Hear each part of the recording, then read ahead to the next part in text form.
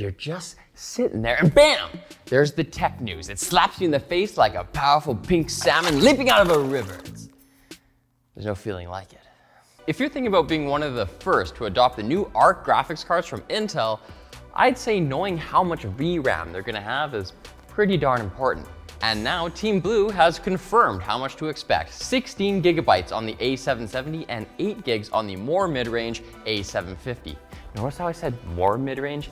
They're all pretty mid. Although the memory is going to be run-of-the-mill GDDR6 on both models, it is good to see the A770 getting a full 16 gigs, as it's become increasingly common in recent years for games to push up against VRAM limits as textures and other visual assets take up more and more space.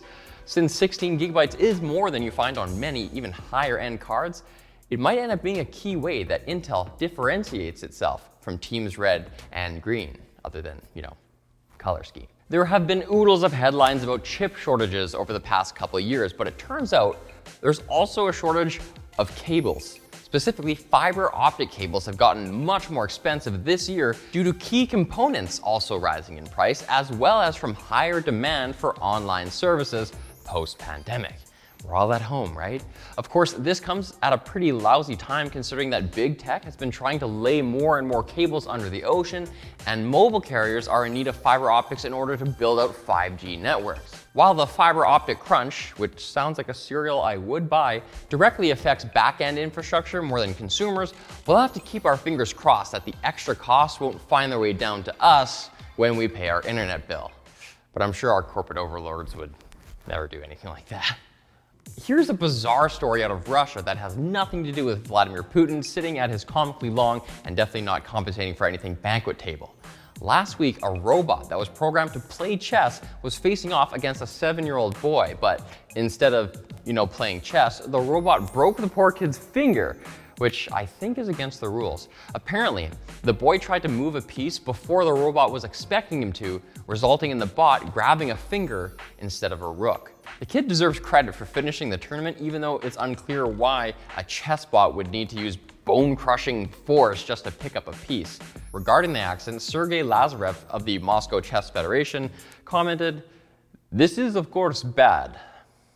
Now it's time for Quick Bits, brought to you by AMD. They're a little processor company, you may have heard of them. The Game On AMD sales event is on now until August 5th, so if you're looking to upgrade or build a new gaming PC, you won't want to miss the best deals on AMD Ryzen and Radeon products. And select purchases of AMD Radeon RX 6000 series graphics cards come with a Raise the Game bundle featuring up to 3 games. Bundle that GPU with an AMD Ryzen processor and you can take advantage of features like AMD Smart Access Memory and FSR for even more performance. The deals just keep getting better. Learn more about all the deals AMD has to offer at the link below.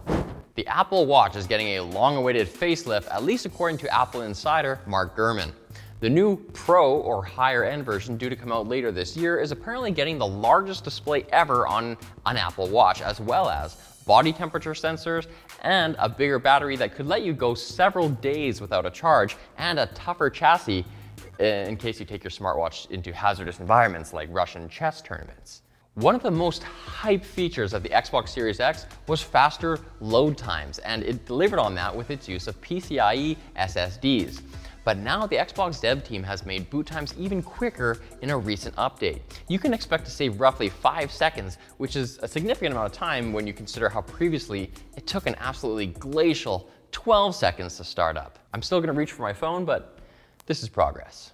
Google has canned Blake Lemoine, who you might remember from his claim last month that the company had developed a sentient AI. The official reasoning that they gave was that he breached Google's data security, but Lemoine is apparently gearing up for legal action. No word yet if the allegedly almost human AI construct will be called to testify in court. It appears we have a new challenger in the gaming monitor space, none other than ASRock, who are much more well known for their motherboards. But the company has apparently registered a few models with a Korean government agency, and at least 2 of them have refresh rates in the triple digits, which makes sense if their focus is going to be on gaming. We still don't know when they'll be available or in which countries, or if you'll be able to turn them on by jumping the pins with a screwdriver. And if you're a T-Mobile customer, you might have some free money headed your way as Team Magenta, can I call them that? is paying around $350 million to settle some class action suits regarding the theft of personal data of nearly 77 million customers. If you had them as your carrier in August of last year, keep an eye out for a check.